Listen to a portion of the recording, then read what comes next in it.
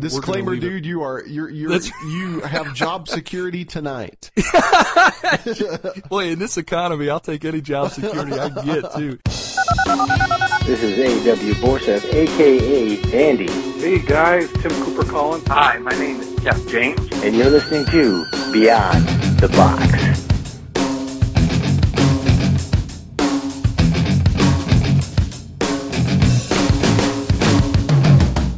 Hi, I'm Rayburn Johnson. And I'm Steve Sensenig. And this is Beyond the Box. Here's your invitation to explore life outside the box of institutional religion. This is a place where there are no walls to restrict our search for truth, as we embrace the ambiguity of defining our life in Christ. So unbuckle your seatbelt, recline your chair, throw caution to the wind, and get ready for the ride that is Beyond the Box.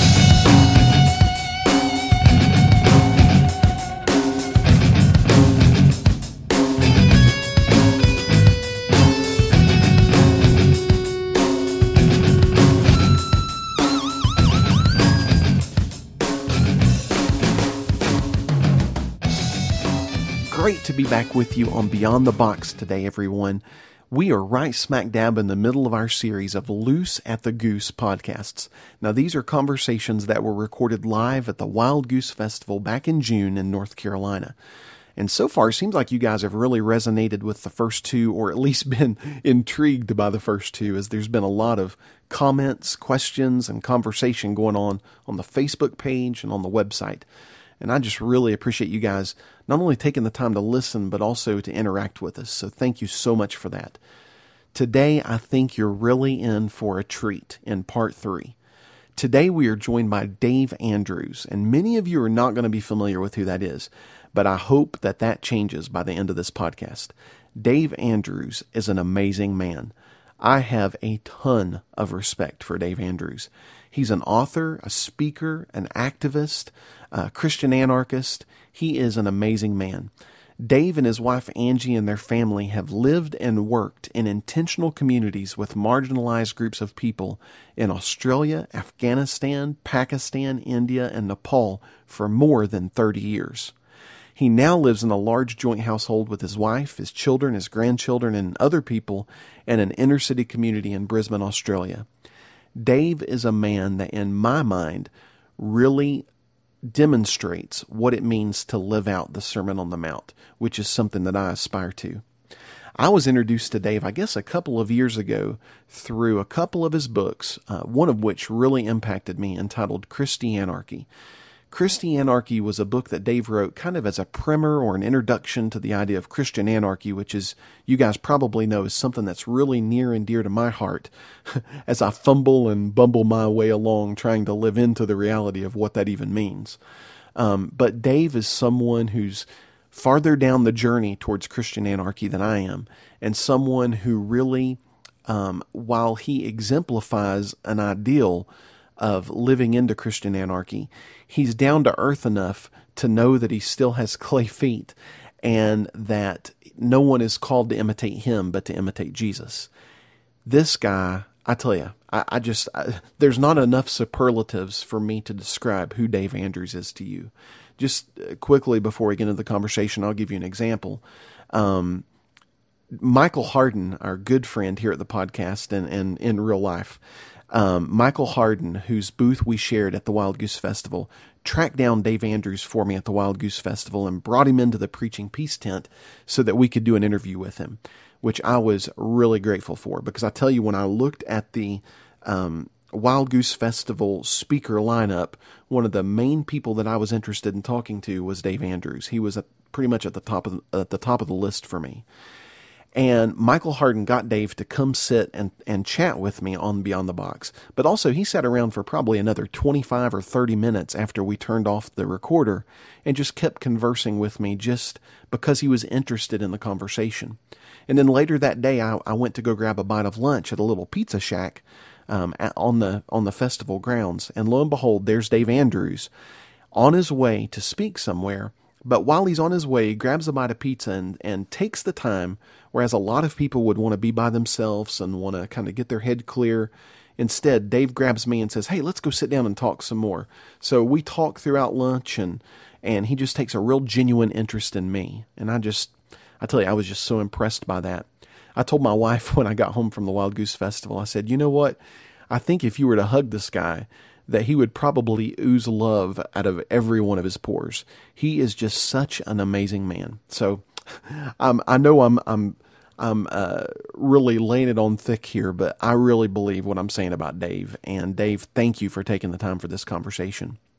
Anyway, I'm going to step out of the way, let that roller coaster come in, and let you hear the conversation that we had with Dave Andrews in our Loose at the Goose podcast series. Well, I am sitting here with Dave Andrews, privileged to do so. Many of you are not going to know who Dave is. I want to introduce you to Dave. He is actually from New Zealand. I get Australia and New Zealand confused, Australia. Dave. Australia. See, I'm messing up already. Look at that. But you've written some fantastic books. Christian Anarchy, Not Without Love, which was also a great book. And those are actually coming back out in Whippenstock, I think, this year. Is that right? Okay. I would just like you to kind of tell our listeners kind of who you are, what you do.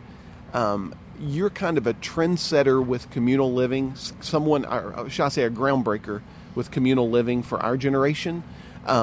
I'd just like you to tell some people about your experience of living communally and also kind of the whole idea of Christian anarchy and what that means to you and why that's important to you.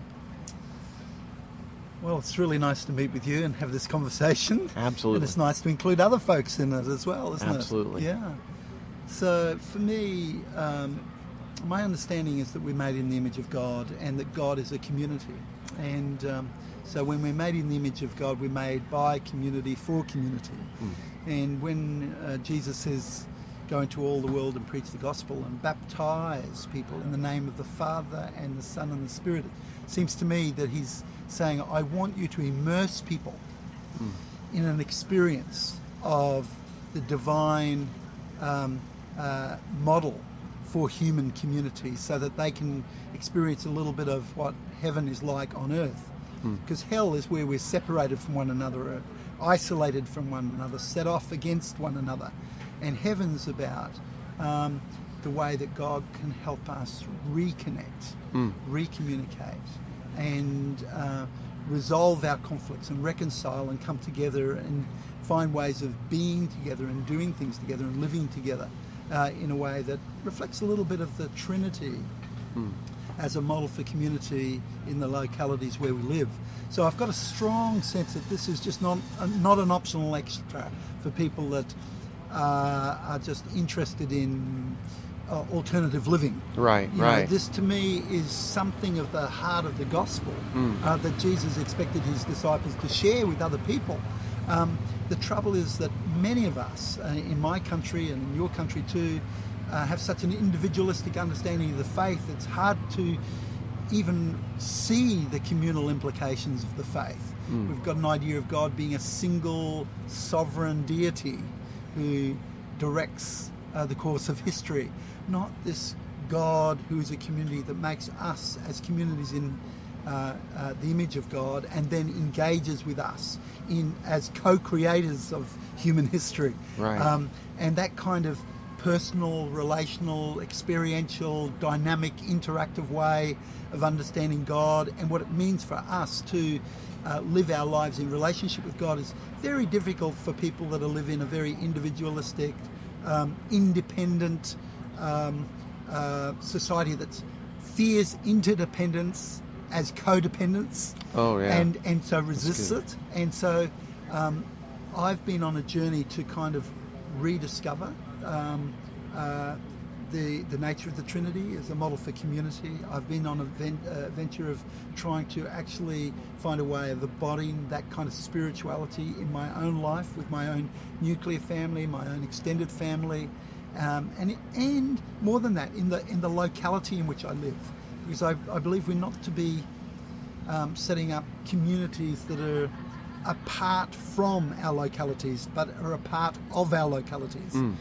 The whole idea of ecclesia, or the Greek word for church, I think we have to reclaim it and reframe it, because being brought up Baptist, my understanding of ecclesia was that it meant that we were called out, and we were left with the sense that meant we were called out of our local community to be apart from our local community as a community that was distinct and different and separate, and in some ways over against the locality in which we were based. Very much. But when we go back to the scriptures and realise the context in which Jesus used the word ecclesia were people who were called aside from their town or village to consider how they could be a part of their community that was concerned about the welfare of the community and was responsible for it and participated with it in ways that were committed to peace and justice. And so I think we've got to deconstruct and reconstruct even our understanding of community, that in terms of church, define church as not a group of people who are apart from their community, but are part of their community, that are committed to actually embodying something the Trinity is the model for community, in creating safe places where people are accepted and respected, where everybody's treated as special, where people can participate in decisions that impact on their lives, and where we're committed to doing justice to all people, even whether they're part of our groups or not. And I think, it seems to me that there's no clearer call to that than in the Sermon on the Mount of Jesus, or in, as Paul summarises it in Romans 12. To me, it's just, I see Romans 12 as a charter for a kind of a healthy kind of community living, which includes not just our friends but our enemies, and a way of engaging our enemies and a way of overcoming evil with good. For me, community's not an optional extra. Yeah, you know what I mean? It's part of the gospel. It's what you're saying. An intrinsic and an integral part of the gospel. Yes. It's not something that you can leave off to the side and just accept Jesus as your personal savior. And it's not something that you leave to those kind of radical, alternative, communally orientated Christian types. I just think it's this is part of our heritage in the gospel. Yeah. This is part of what it means. I think with the parable, Jesus' parable of the leaven, where he talks about that it's just a little part in the bread, but eventually it takes over the entire loaf. And I think what you're saying is kind of, to me, it resonates with what Jesus is saying in that parable. That absolutely. Yeah. But I think many of us prefer to be the light on the hill. Yeah. So people come by and say, "Twinkle, twinkle, little star, how I wonder what you are. You're so wonderful. You're so lovely. You're so bright. You're bigger and better than everybody else." That's the kind of image of church that we like. Yeah. But the whole nature of that parable about the leaven in the dough is that the only way it actually acts as a transformative agent is to be so mixed up in the context in which it's located. That's right. That you actually cannot tell the difference between the leaven and dough. And it's only when you can't tell the difference, it can make a difference, because then that spirit is embodied in the context of all those relationships. And I think the challenge for us is to immerse ourselves in the messiness and the chaos of life, and yet bring into that something of that spirit of God that actually is interested in reconciling and resolving conflicts and bringing people together in the midst of that chaos. So can you give us some nuts and bolts? Because a person like me that's a white middle class independent American who sees this and sees that there's a real need to do this and says, okay, what next? How do you get started in a life of living in community? How do you do that? Well, the good news is that Jesus makes it very simple. We try to make it very complicated. Jesus makes it very simple. So when Jesus sends out his disciples, he sends them out 2 by 2, right? And then he says, whatever town or village you go to, look for a third person, a man or a woman of peace. And he says, once 2 meets with another 1, that's 3. And 3 is enough, because the Trinity is the foundation, the model for developing an alternative culture within a dominant culture. So what I believe is that we need to recognise that a single person can make a point about the love of God, right? They can actually articulate it. 2 people can develop a line of communication that actually demonstrates the love of God in the way they relate to each other. But when you relate with 3 people, you create a triangle in which there is a space in which you can incarnate the love of God in an alternative kind of culture that embodies something of the kingdom of heaven on earth. So that Jesus said, where 2 or 3 of you are gathered together in my name, there am I in the midst, in the space that you create, because you create an alternative culture.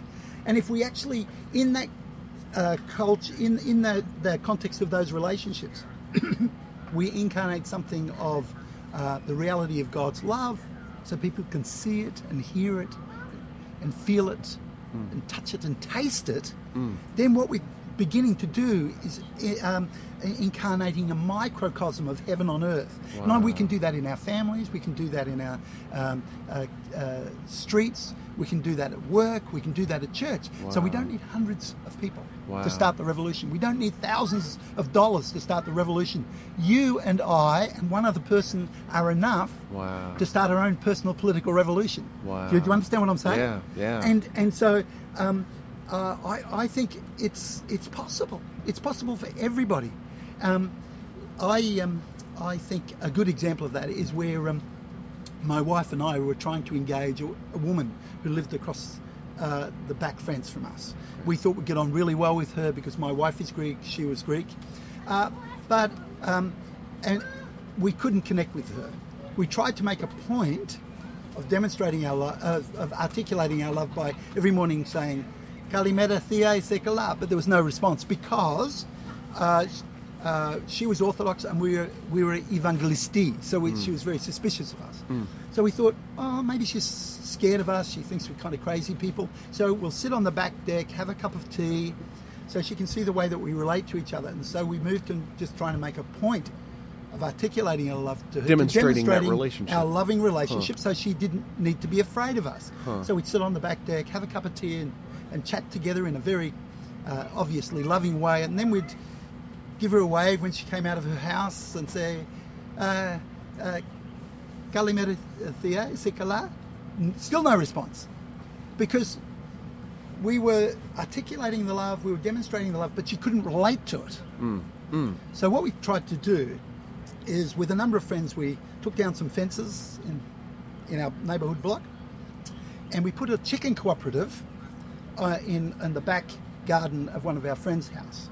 And we invited everybody in the block to actually come to the chicken cooperative, put in their vegetable scraps and take out fresh eggs. So in the context of the relational space that we created, she was invited to step into that space to access the chicken cooperative. And then she began to feel the difference that our love made. You know, in that space she felt accepted. In that space she felt respected.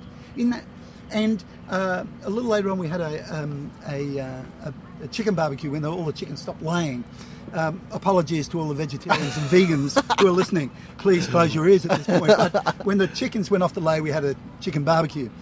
And we invited everybody in our block to come to that, including our neighbour, who up until then we'd had very limited contact with, who was beginning to feel the love in the context of this kind of culture that we created in this relational space.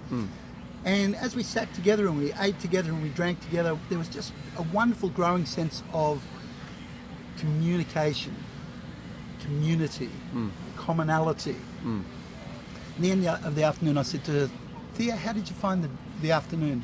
She said, "Bizimu," that's my child, "I loved it. It was just like my village back home in Greece." Now, for a Greek, that's like saying this was a little bit of heaven on earth. We're part of the family. Now, is that impossible for people to do? No, that's possible for us to do. You're making it easy, because honestly, when I've read books that have to do with, living communally or this kind of thing, I go away so many times convicted, but yet feeling an overwhelming sense of how the heck do you start? How do you start? And what you're saying is, it's just a really practical, nuts and bolts. Simple, practical, possible. Possible, exactly. And I mean, now we can take that on from there. But we all need simple, practical places for us to start. That's right. I mean, I think some of us who are committed to community make it too hard for people. Yeah. Because we develop an idea of community, an ideology of community, a methodology of community. Anything less than that is... Anything less isn't really hardcore, radical Christian community. Right, do you understand what I'm saying? I do. I mean, my sense of community was nurtured by a family in which my mother and father embodied the love of God, not just for people in our house, but for other people in the houses next door. Our household became a safe space that people could run to when there was domestic violence or sexual abuse.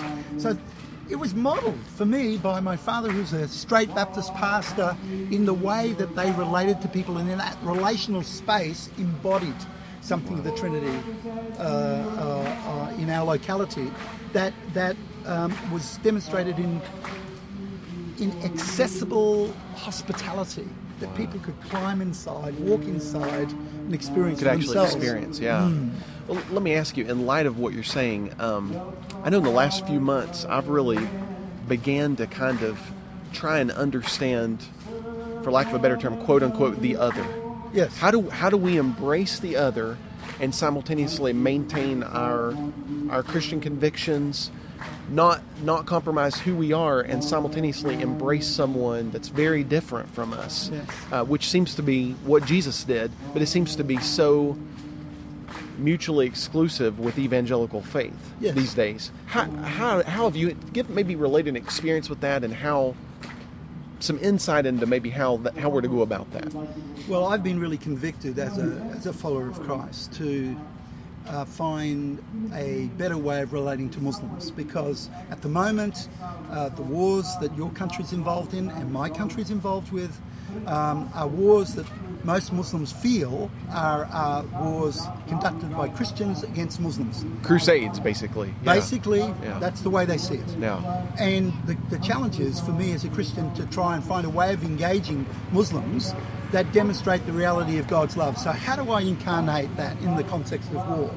So the first thing I did when war was declared was go down to the local mosque and say, look, I believe in the God of Abraham. You believe in the God of Abraham. We don't necessarily see it the same way, but then I must admit, I don't necessarily see the God of Abraham the same way as other Christians do, let alone other Muslims. But let's affirm the fact that we both believe in the God of Abraham. Yeah. And and that being so, I want to come to your mosque on a Friday morning, and I want to pray with you as an act of solidarity. Wow.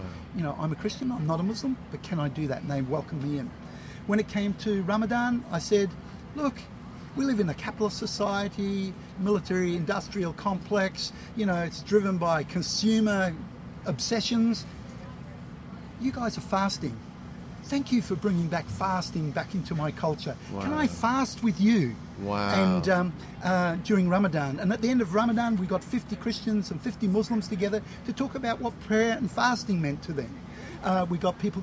We didn't say that Christians were Muslims or Muslims were Christians. Right. The distinctives were there, but out of our distinctive experience of prayer and fasting as Christians and Muslims, we began to share the lessons we learned from that.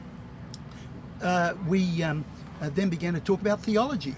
And we told our Muslim friends that, you know, we've got a theology group, and we're trying to read the scriptures and reread the scriptures in different ways.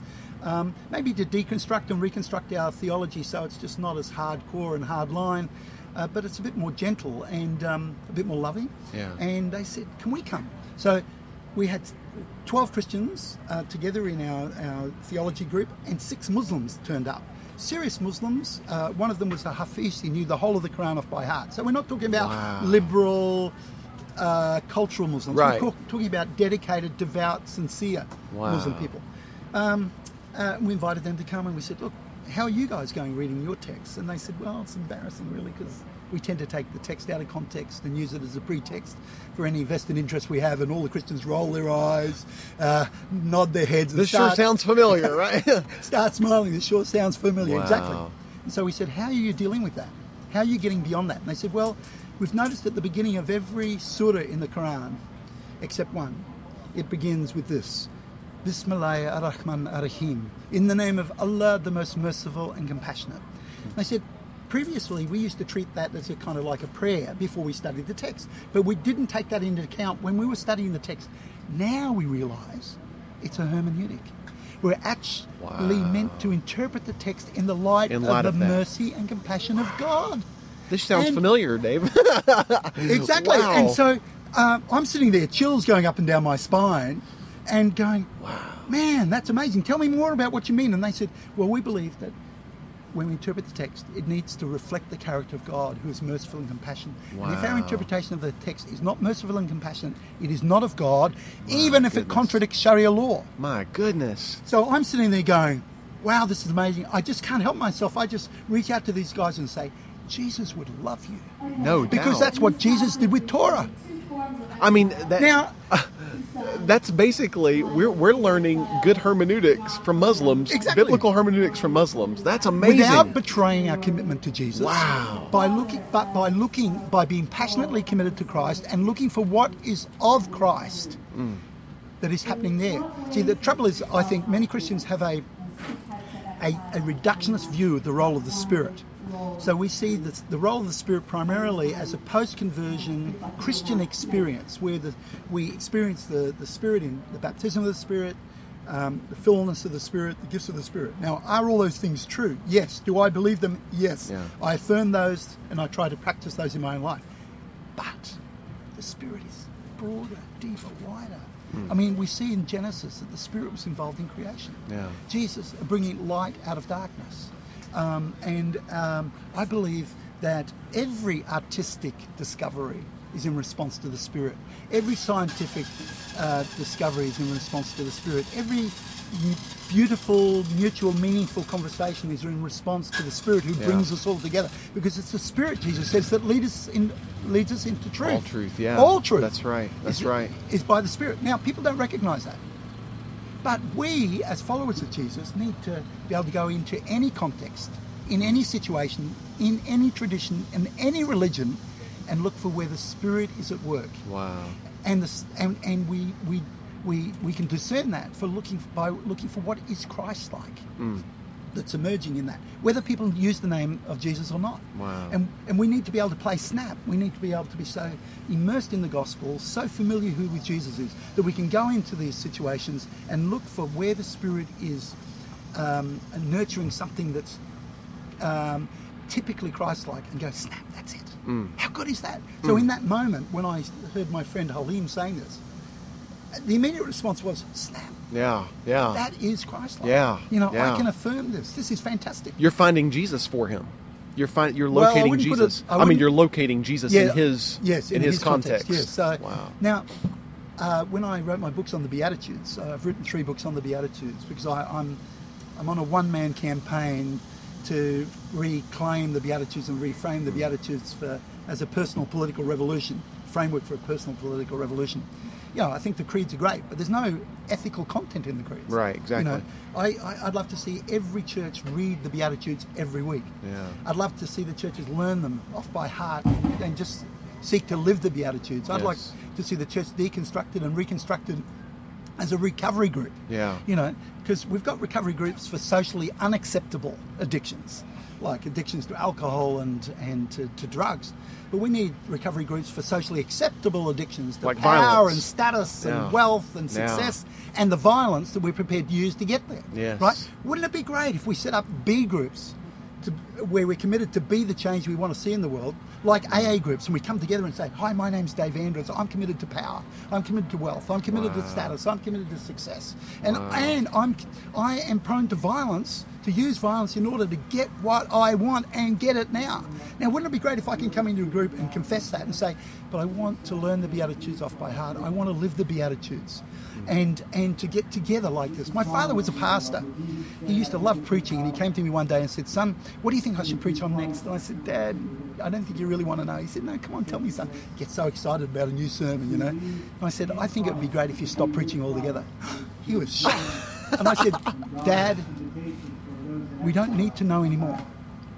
Wow. We know enough. Selah. It's time to practice. That's the truth. It's time to practice. What if we just took the Beatitudes and said, for the next 6 months, we're not going to have any other preaching in any churches around the world. We're just going to learn the Beatitudes off by heart and live the Beatitudes? What if we just deconstructed church and reconstructed churches, all these kind of support groups for all us people who are addicted to power and wealth and status and success and violence, and we just got together and we supported each other and in living the Beatitudes. And the prayer that I would like us to pray for these groups is simply this. You know how in AA they've got the serenity prayer that goes, Lord, grant me the serenity to accept the things I cannot change, the courage to change the things I can, and the wisdom to know the difference. The prayer I think we should pray in our B group says, Lord, grant me the serenity to accept the people I cannot change. Oh, wow. The courage to change the one I can, and the wisdom to know it's me. This is the revolution of Jesus. That's good. That is really good. Wow. Selah. Dave, thank you so much. You're Amazing stuff. Let me just, for the people at home, how can they get in touch with you? How can they find out more about your ministry? So they can get in touch with me by looking at my website, www.daveandrews.com.au, or they can look up a website that supports this campaign to take the Beatitudes and use the Beatitudes as a framework for engaging a world of poverty and violence. It's called www.wecan.be. We can be the change we want to see in the world. People can down resources from that, book from that. Say that again. Wecan.be. Wecan.be. Okay. Yeah. Awesome. And of course, 6 of my books are now available in the States through Whip and Stock, and people can take those and get them online. Which I want to encourage our listeners to do that if you get a chance. It took me a long time to track down some of your books, Dave, so I'm so thankful that they're being reprinted and that they're actually that you can actually afford them now instead of buying used $1,000 copies. So thank you so much for being on Beyond the Box. We so appreciate it, Dave. You're more than welcome. Wow. I don't know if that challenged you near as much as it did me. But this is a conversation that not only challenged me when I had it, but I think is going to continue to challenge me as I think about the things that Dave said and as I go back and listen to myself to this podcast. Dave just has so many, in my mind, revolutionary ideas and revolutionary practices. There's so many people that are saying what Dave is saying, but I don't know of a whole lot of examples out there that are actually living this out. And for me, this is something that I really aspire to in a very broken and messed up and fumbling and bumbling way. Just like I shared with Dave, I'm a white middle-class American who's pretty interested in his own security and his own self-interest. And the example of Dave Andrews really challenges me to go beyond my personal boundaries and my personal security and really live into Jesus' Sermon on the Mount. So Dave, thank you for your example. Thank you for your words. Thank you for your writing.